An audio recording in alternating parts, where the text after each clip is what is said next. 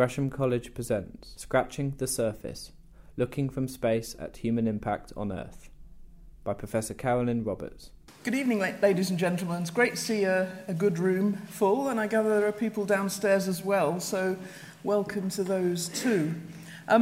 This evening, this is the first of my 2016-2017 series of environmental lectures. And this year I'm going to be exploring the theme A Bigger Picture, which is looking at some of the global scale challenges that face us, how we might think about them, the scope of them, and what might need to be done to take some sort of action about them. I do want to start, though, by saying that I am most grateful to the Frank Jackson Foundation for supporting my professorship. For those of you who are not aware, the Frank Jackson Foundation funds research in world-leading institutions and also community initiatives internationally, and it reflects the interests of Mr. Frank Jackson, who was a businessman from Woodridge in Suffolk. And I can recommend the website. Makes an interesting read, actually, if you want to see what they do. So, today I'm going to be setting the scene, actually, by exploring one of the most rapidly developing areas of science that supports our understanding of planetary scale environmental processes: Earth observation from satellites. And what I want to do is to take you, if I can, on a journey from some of the early observations through to some current cutting-edge science, and then to reflect on both the opportunities and the challenges for environmental science that are afforded by this type of analysis. Okay. Now, I don't know in the audience who can remember back to 1972. I was very young, I have to say, but some of you were, I'm looking around, some of you weren't alive, I can see that now. But back in 1972, this is one of the images that provided a genuinely new perspective on the Earth. Actually, we'll take a quick straw poll. Who remembers these kind of images in 1972? Oh, good crowd, right. Okay, so this particular one wasn't the first space-based Earth image, but this one caught on, and it was taken in December 1972 by the Apollo 17 crew as they hurtled towards the moon, and it was actually taken by a handheld camera just pointed through the spaceship window. And you can see on it the whole of the Earth and the South Polar ice cap, and there's a lot of cloud in the southern hemisphere, and all of Africa. And it became known as the Blue Marble. The point about it is that the Earth appears very isolated and very fragile, if you like a kind of ship, an isolated ship floating through space. And despite the perilous journey of those astronauts, I think it really served to demonstrate that the Earth's population were actually trapped and there was only one world. It didn't have an escape hatch, so people were stuck with the planet that they had. It also provided quite a nice complement to something else that was going on in 1972, which was the United Nations Stockholm Conference. I've put a quote up on there. It was the conference on the human environment, interestingly, not the environment, but just the human environment. It's taken place in June, and they'd issued a declaration about the environment, which had expressed a need for a common outlook and common principles to inspire and guide the peoples of the world in the preservation and enhancement of the human environment. And there was a resonance because the image shows the whole of Africa there, and no borders are visible, no internal borders are visible. Now, 30 years later, in 2005, much more recently, NASA issued further images, cloud-free images, of the east and west hemispheres of the Earth at what was then, in 2005, an amazing resolution. The resolution is about 0.5 kilometre. Now, we'll come back to the issue of resolution in a minute, but then that was unusual, and they called it the Blue Marble, the Next Generation. I think there must have been some movie around then that they were feeding from there. And I think some people may not have even noticed the difference from the original image. But actually, there is a very big difference, which is very important in terms of how we look at these images. These two are satellite images. They're not photographs. They are actually satellite images whose pixels, little dots, were radioed back from space at different times, selected and stitched together and placed onto a kind of imaginary wire, a spherical wire frame. So this is not something that you could see yourself. You never could see this. This is an artificial artifact. And there's another one here. They're all precise, but they're artificial. There's a book about this, an interesting book about this, by a recent book by someone called Laura Kurgan, whose book is called Close Up at a Distance. And the point is that this distinction between what environmental elements we might in theory see with our eyes, if we had a good vantage point, and what we can actually see with satellite images is something to which I'll return later. Now this image that I've got up here is a much more recent image. It's from NASA's Discover satellite. It sits at something called the Lagrange point, which is a point about 1 million miles away from the Earth, between the Earth and the Sun. It sort of hovers there, and it shows us a sequence, or what is available from it now is a sequence of a year's cloud patterns on the sunlit side of the Earth. So it's just looking at the sunlit side of the Earth. In theory, you'd be able to see the shadow of the satellite on the Earth, but of course it's too small. But it has a massive capability camera on it, a 4 megapixel capability camera. And the point is that there's been a huge shift from that handheld camera in that in that spaceship zooming towards the moon, to something now which can sit 1 million miles away and can give us these incredibly accurate, precise images very, very frequently. It takes an image every 2 hours. Okay. Now, it also gives Earth scientists and environmental scientists a unique vantage point for studies of the atmosphere, of climate. It allows, actually this particular one allows measurement of ozone, dust, cloud heights, vegetation properties, hotspots of various sorts, ultraviolet radiation and all sorts of things. And we'll come back to how that's done in a minute or two. But it's also, I think, a very beautiful image. Now, I want to skip back for a few minutes. Satellite imaging first emerged in the 1960s as a military intelligence tool. I'm almost embarrassed to ask now. So who can remember the 1960s? Good. I've still got some people with me then, all right.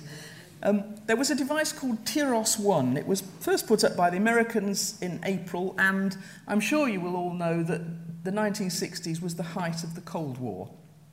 Okay. Allegedly, it was dedicated to imaging cloud patterns across the globe. And of course, the USSR wasn't far behind in putting up its own satellites, of course. Why they needed to check the weather was to identify appropriate military targets around the globe and to manage missiles in flight.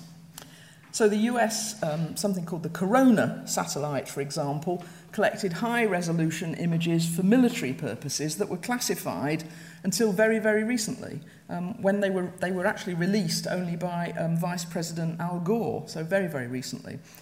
They mainly showed targets, and I'll show you one or two much later on.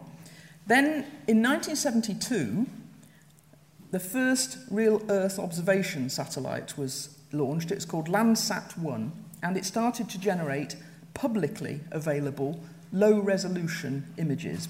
And it took an image every 3 days. Now, what it actually did, it went around the Earth in a polar orbit, whizzing around the Earth, and as the Earth rotated underneath it, it produced tracks of images, one after the other, sequentially, and it came back to where it had first been every 3 days, or roughly so. Okay, it was in a low orbit with the planet twirling underneath. And that was really the start of a revolution in Earth observation from satellites. Now, what happened then will be, I'm sure, familiar to almost everybody in the room. There's a big change in the nature of technology was going on at the same time. So this Earth imaging for environmental and other ostensibly benign purposes was being enabled by all sorts of other things. Now, one of the things, the list on here, one of the things was that global positioning satellites, originally for military use, starting in 1991, really, but started supporting civilian uses as well. And it hardly seems possible, does it, that we didn't have GPS before 1991. But we didn't, actually, or at least not at a definition sufficiently to be useful. So that was one of the things. Then there was the World Wide Web from about 1992. So people could send data and images around the world and to each other. And then there was an explosion in desktop computing.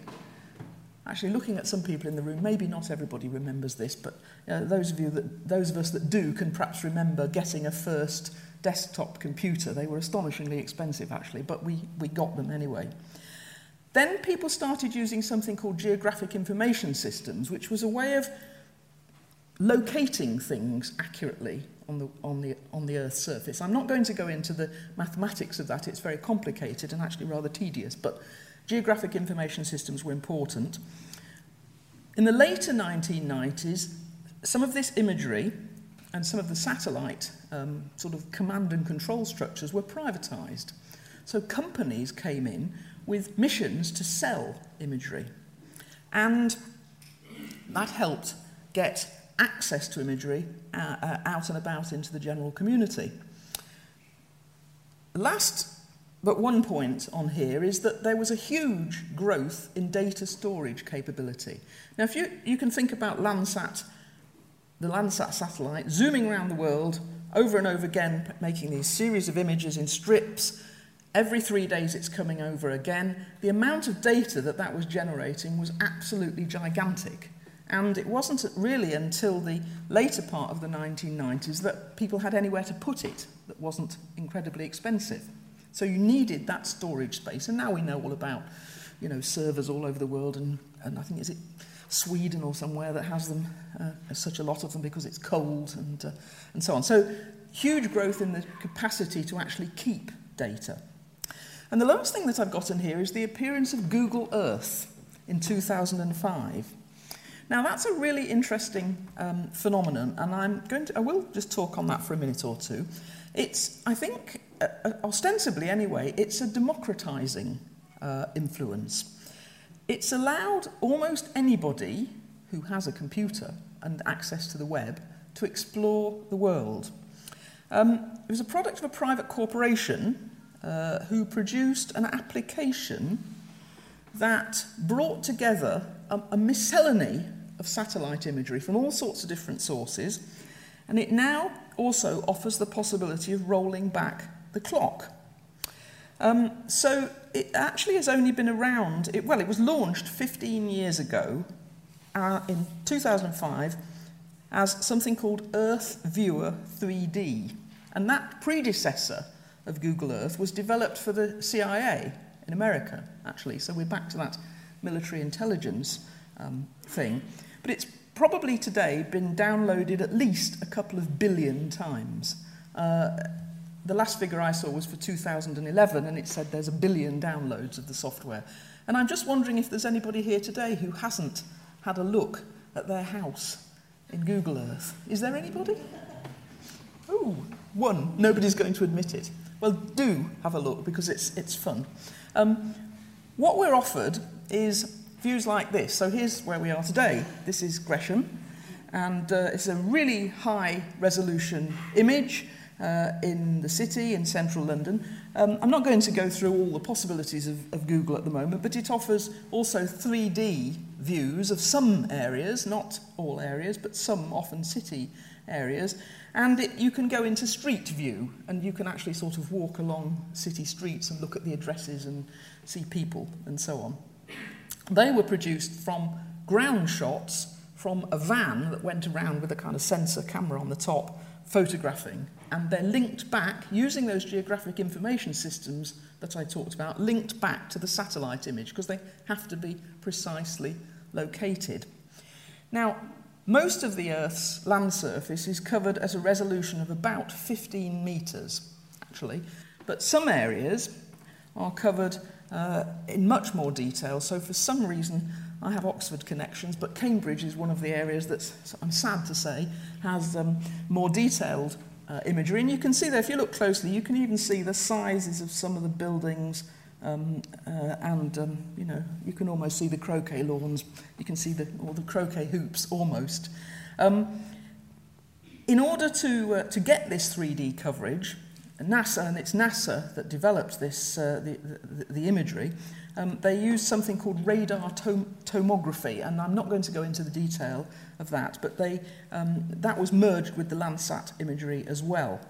And the recent versions of this, there have been lots and lots of versions of it, but the recent versions offer even things like the bathymetry of the sea. Can you see this is Mauna Loa in the Pacific, and you can see the seabed there. Now, that's not all at the same resolution. That one, most of the bathymetry information comes from, it has only a resolution of about 100 metres.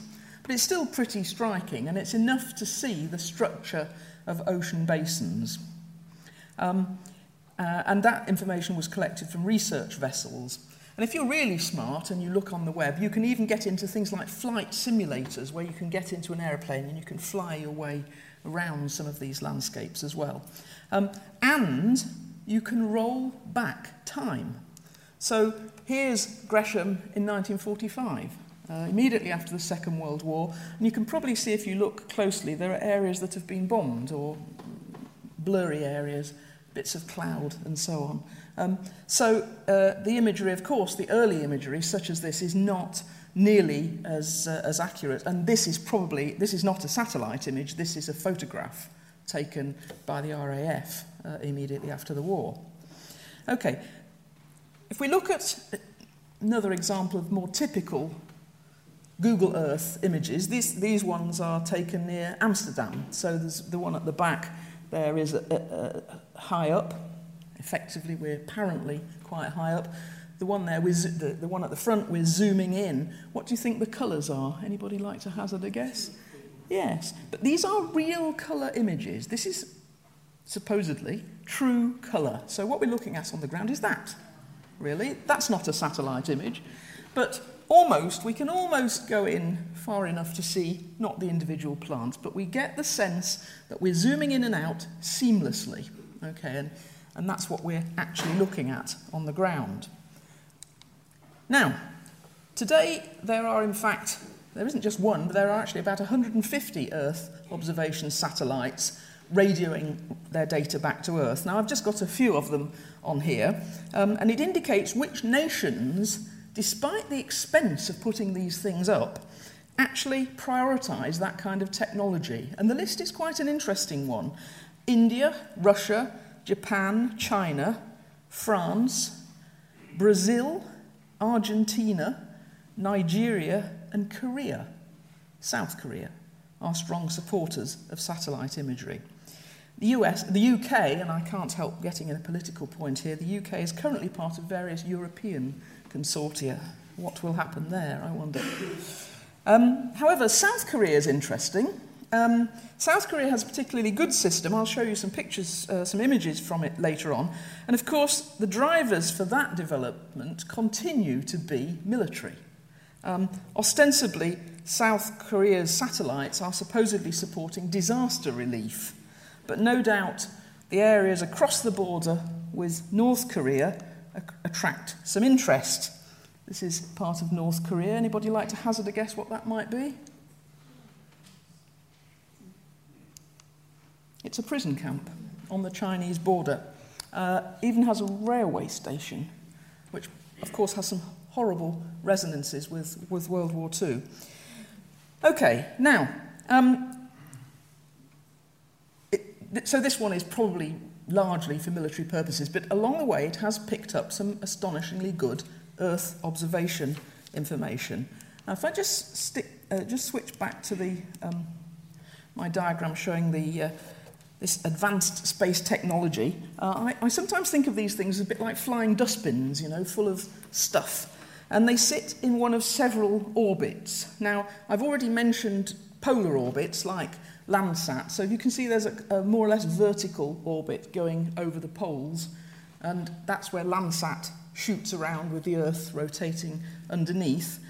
The other orbit is geostationary orbit, which is the yellow one. The other main one is the yellow one, and that's where most of the meteorological satellites sit.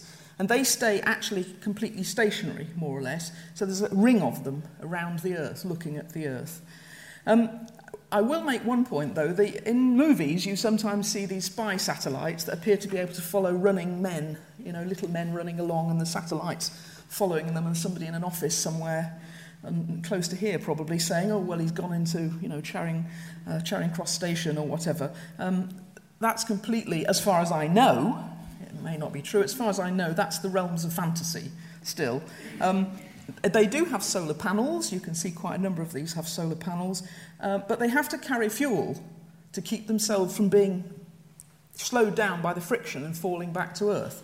So there isn't any spare fuel to keep, you know, pointing them in different places and zooming in and out at particular things. The best they can do is to switch sensors on and off at particular times as they pass over particular areas.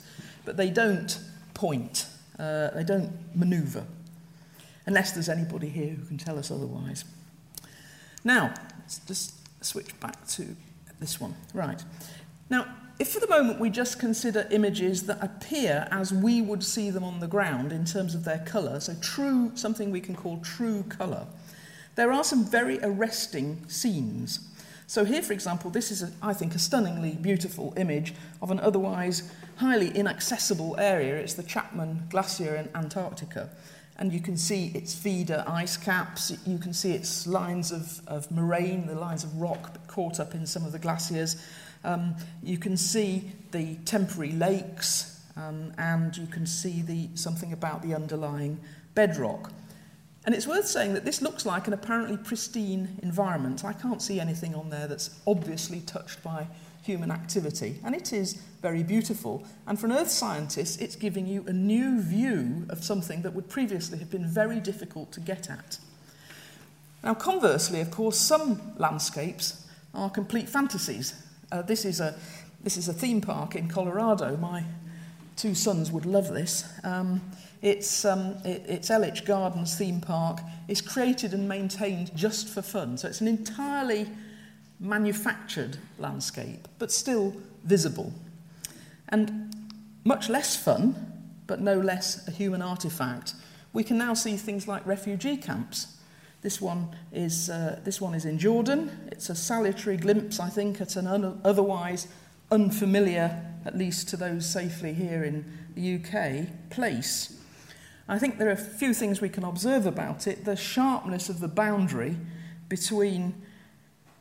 which separates those 80,000 Syrians who are migrant inside those boundaries, and the contrast between their regimented and densely packed camp huts and the more organic and chaotic patterns in the surrounding agricultural areas, also fairly intensively settled actually, are very stark. This is apparently now the fourth largest city in Jordan, and at one point in 2013 it had about 200,000 people living in it.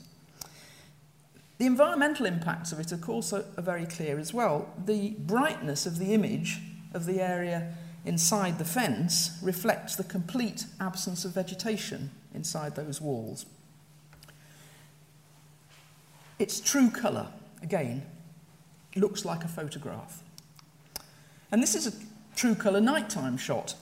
It's been superimposed onto a map of the American states, but it's showing United States, as it says, at night, satellite photograph of the USA at night.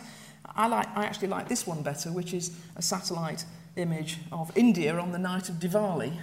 Again, you can see the colours, in real colours, as they would look if we were personally standing up there in space somewhere. And it shows you the huge impact of human activity on what would otherwise have been a completely dark image. Now, slight digression, there are some pretty funny things to be seen on Google Earth in particular. I don't know whether anybody spotted that one as a sort of giant, I think it might be a woman actually, I'm not sure. You've seen this one, do you know what that is? Somewhere in Italy? It's a giant rabbit. This one's closer to home. You see the super crab? It's at Whitstable. Don't go near the car park at the end there. Why is it there? I don't know, but they're on Google Earth. So it's presumably some kind of sandbank and I don't know. Anyway, fun, amusing images. We'll come to another one or two fun ones as well at the end. Now, Earth observation today, that's the background if you like, it focuses on many different themes. Weather and climate will be very familiar to most people, but things like agriculture, ecosystems and biodiversity, energy, water and disaster management are just some of them. And for simplicity and a bit tongue-in-cheek, I just grouped a few images into the ancient alchemical clusters of earth, air, fire and water. In each case, I want to ask you to think about the extent of any human influence evident in the image and how such images might assist us to manage the environment or to cope with some emerging disaster. In our earthly group, if we start off there, we've got striking landscapes such as Iceland's Vatnajökull ice cap. You can see, we've seen an ice cap before. This is an ice cap that covers about 8% of the land area of Iceland at the moment. It's the largest volume of ice in Europe. And Google Earth allows us to look at this as an environmental scientist and immediately have an impression about how the landscape functions. So you can see that what's going on here is, if you like, it's like ice is oozing like a bit of toothpaste being squeezed down those valleys across the land surface and then releasing water, fresh water and sediment into streams and into the sea. So we're getting what I would call a synoptic view, a high-level view of some of the environmental processes going on in that landscape. Again, at this sort of scale, there is perhaps tiny evidence of human activity, but not much. Okay. Now, by contrast, of course, if we... just go to the other end of the climatic spectrum. This is an area I'm familiar with. This is part of the Sahara, very hot and dry. And in this one, we've got, we've got star dunes in the photograph or the image at the back, taken from Google Earth. Huge wind-blown patterns at a scale and regularity, which until these satellites were up was almost incomprehensible because you had to drive across these things in a Land Rover. You couldn't, or occasionally people would fly across them, but you couldn't get high enough to see the patterns. So, and then you can zoom in, and this is the superimposed image there is taken from a much more recent satellite, GeoEye-1, a few years ago now. And they're very sharply defined images, again, which help environmental scientists to understand what's going on, and again in this case to think not much evidence of human activity there, I think. Now, conversely, if we look at areas like this is a gigantic gold mine in South Dakota in the States, huge hole in the ground, cut amongst the forest. It's the human impact that strikes you first. And here's another one, a completely different one. This is Chad, in the middle of Chad, the area of N'Djamena, I think that's how you pronounce it, the capital of Chad. And you can see there, what you're looking at mostly is the human legacy on that landscape. We can, of course, as I said, with Google Earth and with other satellite images, we can link them through time. Again, this helps us to take a perspective on environmental changes. So this is, if you like, halfway. I talked about earthly images. This is actually halfway between earth and water. It's the IJsselmeer in the Netherlands, which is really, it's a former inlet of the North Sea, in the middle of the images, surrounded by land that's been pulled out of the Rhine Delta by human activity. and only is kept as land by complex arrangements of pumps and sluices and so on. So it's a human artefact. And what's interesting about this particular image, if I can just point it out, is if you look at the area here, this area here in 2001, this is called Markervaard. And then if you look at it again here, it's a different set of images. There was a detailed focus on the Netherlands in the mid-noughties, and so you see the legacy of that you can see the edges of some of those images. But if you look at that area, it's reverted from land to being water, and here, this is the situation today, it's actually a shallow lake. It's about between 3 and 5 metres deep. And what that is actually reflecting is a big change in public attitudes to the environment in the Netherlands. They went off the engineering approach and started to favour much softer engineering approaches to environmental management, and that's now being managed as a nature reserve, and it's not intended now to be agricultural, as was originally the case back in before the start of this century. So that, again, that's telling you something. It's telling you something very obvious and contextualising environmental processes and environmental management. Now, before we move on from the earth to the air images, I want to introduce another parameter into this. We've so far, most of the images that we've looked at have been something that I called true colour images. They look like photographs. They can be at different levels of resolution. So here you can see one of the pyramids, and the picture that's superimposed is a more recent image, although I've reproduced it smaller. It has a 0.5 metre resolution, so it can see things at half a metre. Actually, in practice, it can see things smaller than that as well. But ostensibly, it has a half-metre resolution. They look like the photographs that we might take with a camera if we were above the Earth. Like, as I said, yes, just like a camera, as if we were floating in space ourselves.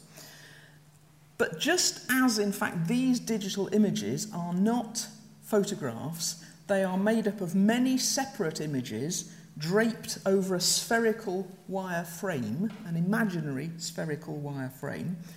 They're also made up of digital signals that come from different parts of the electromagnetic spectrum. Now, this is where I'm going to try and simplify the technology pretty dramatically here.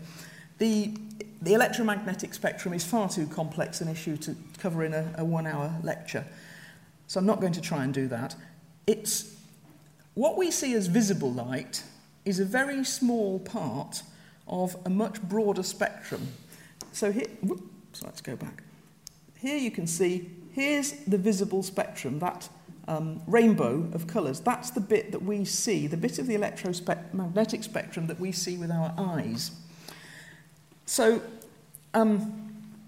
different parts of the spectrum, you can see there, range from gamma rays and X-rays, which are harmful to health, and they have very short wavelengths, actually, very energy intensive.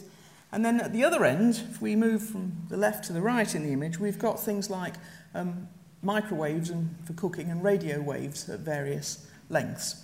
Now, the point here is that the bit that we see with our eyes is just that little bit in the middle.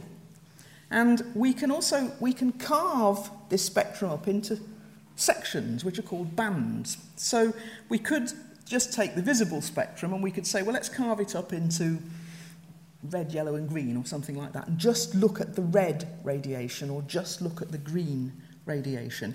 And that's how satellite sensors are designed. So up in one of those Landsat images, I think there were originally 4 or 5 bands that were being sensed. 3 of them were in the colour range, and the others were actually into the infrared.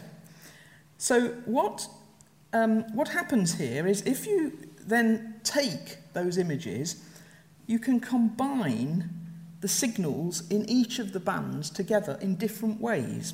So if you think about if you've got a printer at home, a colour printer on your computer, you have to replace the cartridges if you like me, innumerable times. So you're forever buying, cyan, magenta and yellow and black cartridges.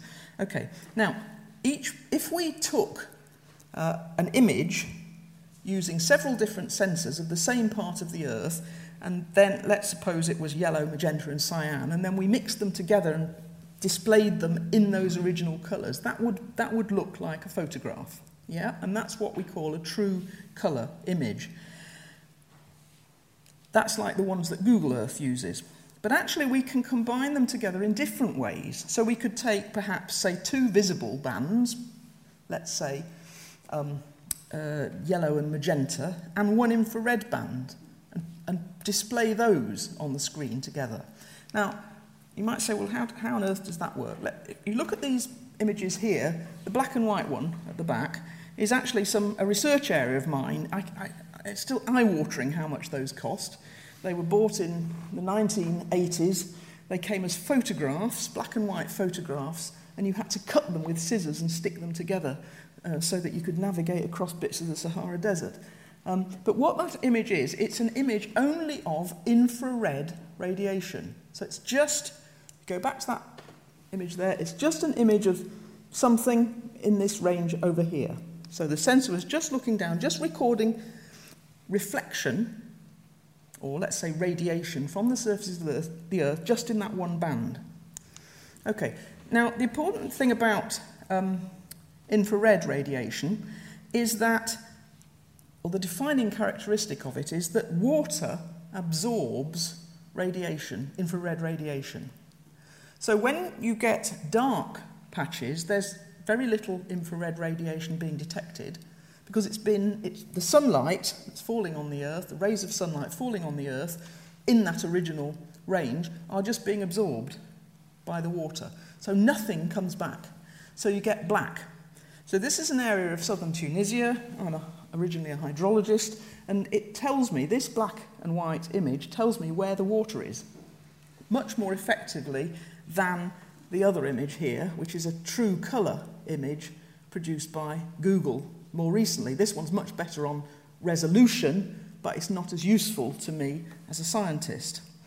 Okay, now, of course, with minor variations, you can use this system of sensing different bands and combining them in different ways in almost any permutation. There are some systems in satellites that actually generate their own signals. These ones are mostly actually dealing with sunlight, but you'll all know about radar, for example. So some satellites actually send out an active radar signal and detect that coming back. Okay, but these ones here are just, these are passive systems, just recording what is being generated by the surface. Okay, so the point is we can mix and match these bands to see different things. And if we look at this is the Nile Delta, I'm sure you recognise the shape, in a true colour Google image. So it's green, they're the palm trees and what have you, and the river. Now, if you wanted to reflect it in false colour, you might, for example, reflect the infrared band, or the absence of it, in red. Okay, now it's not that the river is running red, but you might take those dark patches that you can see from the satellite where the infrared radiation is low, and you might represent them on the image as red, and you get that. Now, this is a false colour image of the Nile, and you can see immediately that for somebody interested in water, it is very easy to see in this situation where the water is. Now, let me give you another example. Here's one. This is in Saudi Arabia, and you can see exactly what's going on here. This is human impact on the environment at a vast scale. Water is being pumped up in the centre of each of those little circles and is being used to irrigate the area around it with big rotating spray things. Okay, so the false colour, this is called false colour imagery, false colour infrared, this one, is very common convention that the infrared range is depicted in red. Okay, it is just a convention. Now, there are all sorts of other ways of mixing and matching, and I'll just show you a few others here. So here's one. This is in Canada, and again, they've taken different different bands. I don't even know which the bands are on here, but it's been designed to show the areas of ice and water in blue and the vegetation in yellows and orange tones. So again, they've taken three different bands, merged them together, displayed in different colours, and this is what you see. And you can see there where there was a giant meteorite collision over there many millions of years ago. Okay, here's another one. This is in California. The bands are a different selection of bands displayed in different colours, but you can see here I think somewhere down there, the San Andreas Fault cutting through there, and you can see various aspects of the agriculture in California as well. This is actually the area near where I live in the English Midlands, and I can't actually remember what the bands are, but I put it up to show you that now you can have different bands and you can have the change in time, and the colours are not true colours, they are false colours. And what we're looking at here, this set of images, was designed to show you the change in this area. These areas are in pink here, which is some particular crop that's being grown in greater and greater proportions. So they've been put together, mix and match, different bands in different colours to show you what we want to see. Now, that's Earth. We're going to speed up here. Air, in my alchemy, you'll all be familiar with images like this. These are familiar from UK and international weather forecasts. And the main advantage of satellites is the frequency of the coverage and the ability to see immediately what's happening to clouds at different scales in real time. So this is a typhoon in Taiwan, and you can start to represent them in different ways. The images here, I'm not going to talk about the one on the right, which is to do with wind speeds, but the one on the left is actually detecting cloud height using an active sensor. But it's mixed together with a visual passive sensor in the middle image. And we now, not only can we do that, but we can start to combine them and see them in real time. So this is just last week, this is Hurricane Matthew hitting the coast of Florida. So now you can start to see the data processing capacity, the huge amount of data that we have torn out of the sky, processed very, very quickly and reflected in images and then linked them together. So the processing power of the computer, the storage capacity that's increased so dramatically, has become very, very important. This is a really cutting-edge science one. This is some work that's being done in the University in Oxford. It's actually about dust generation in Africa. And this is what they call the convective cores of clouds of dust in Saharan areas. And I won't go into what all the different colours are, but the satellite is looking at what they call optical aerosol thicknesses, and it's looking at bubbles of air throwing up dust into the atmosphere in Africa. And some of it eventually, in some cases, arrives, of course, with us. You find it on your car sometimes, and it's come all the way from Africa. Okay, so what's... There's another one here, which is actually Rio, just before the Olympics. Somebody was trying to highlight the fact that actually there was an awful lot of air pollution above where the Olympics was going to be. And most of that was dust, and that was a sort of dust-related image. Right, so that's air. Let's go to fire. Again, here we've got pictures of Soberanes fire, which is, I think, still going in California. Huge drought in California. You can see there the smoke coming from the fires, and there's another one here with the smoke's going in a different direction. These ones are back in August. As I say, I'm not sure whether it's gone out yet, but these kind of images give you huge potential for managing this situation, because you can see not only where the fire is based from space, almost instantaneously now, but you can see where new fires are starting out, and you can perhaps move in and try and stop them.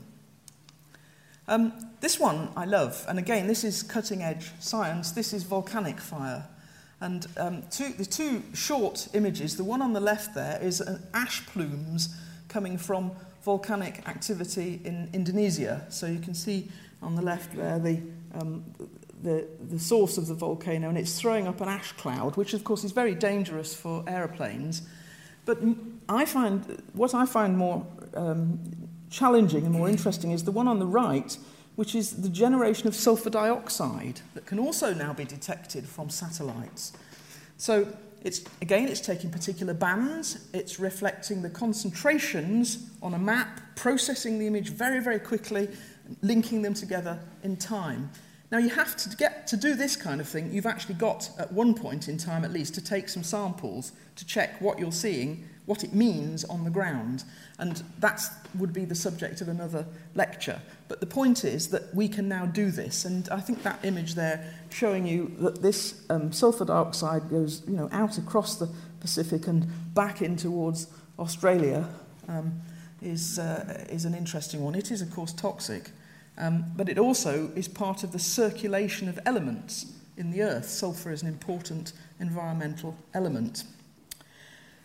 I talked briefly about, one more fire. You can see the Aurora Borealis from the various satellite images, actually, either in black and white images or in colour. That one on the right is from the International Space Station. Okay, now I talked about water before, but I will just return to that because I want to show you some more complex pictures. This is a very typical Google Earth picture. I think it's the Mississippi Basin somewhere, and the water, what you can see here is the main river full of sediment. You can see where the front of the sediment is reached about here, as it's flowing down, presumably flowing left to right in this image, and you can see fossil courses of the river here. If you look, you can see them all over the place over here, fossil courses of the river from thousands of years ago. That's a standard Landsat image, which again, we would never have been able to see this until, not in this way, until very recently. We get images like this. You know where this is? It's the Dead Sea.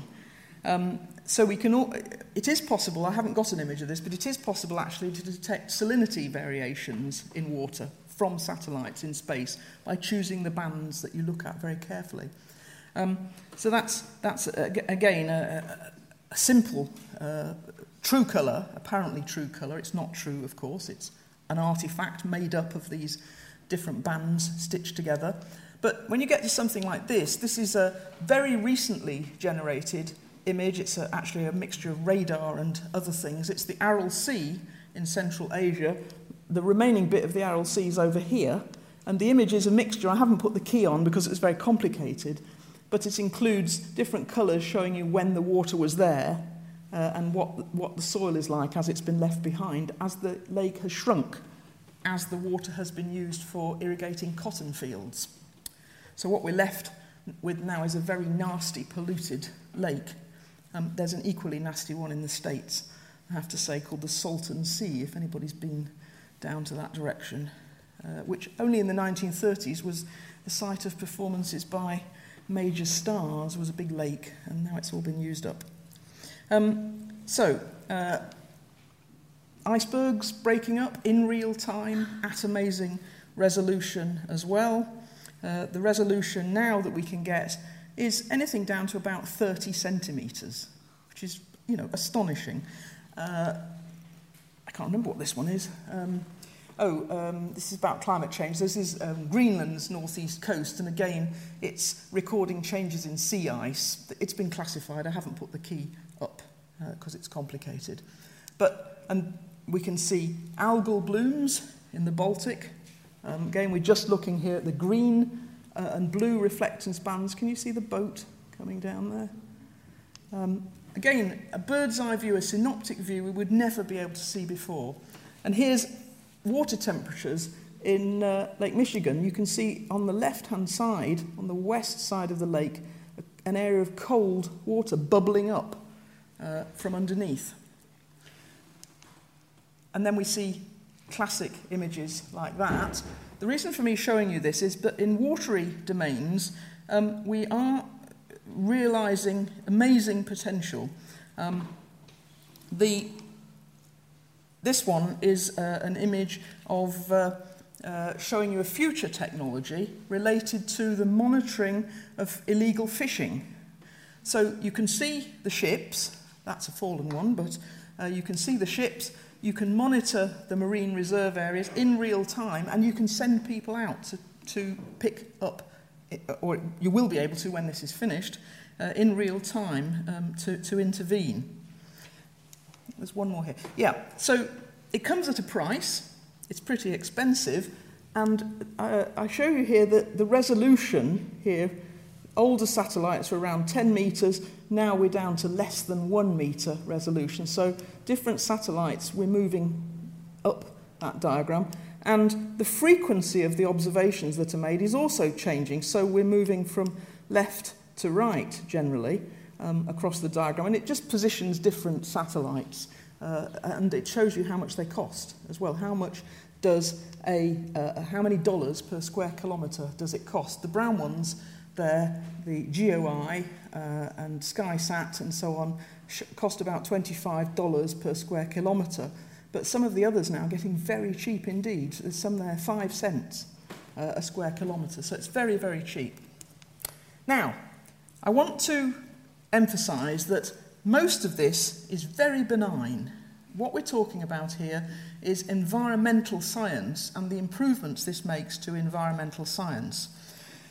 All very positive. We can get information about soil erosion, plant disease spreads, fertiliser applications, climate change and so on. But we are left with some issues about who's looking at what and why, and how the images are represented. So, at what point does illegal fishing, for example, or the one I would cite which is closer to home, is we can now see cows being taken backwards and forwards across the Irish border between the north and the south because they can claim subsidies both sides of the border. Now, you have to admire the invention, don't you? At what point does that kind of observation become an infringement of one's civil liberty? Google Earth has certainly been not been without its critics. Now, military bases can now be seen by anybody. This one's an interesting one. This is, I think, this one's in China, or it's a Chinese base on a reef called Mischief Reef. And you can see there, I think there is a sort of enlargement, what there is down here, you see, on this thing. If you look at there's an adjacent reef, which the image is also posted up by CSIS, and there's some planes, but look at what it says at the side. The aircraft in the above satellite image were added for illustrative purposes.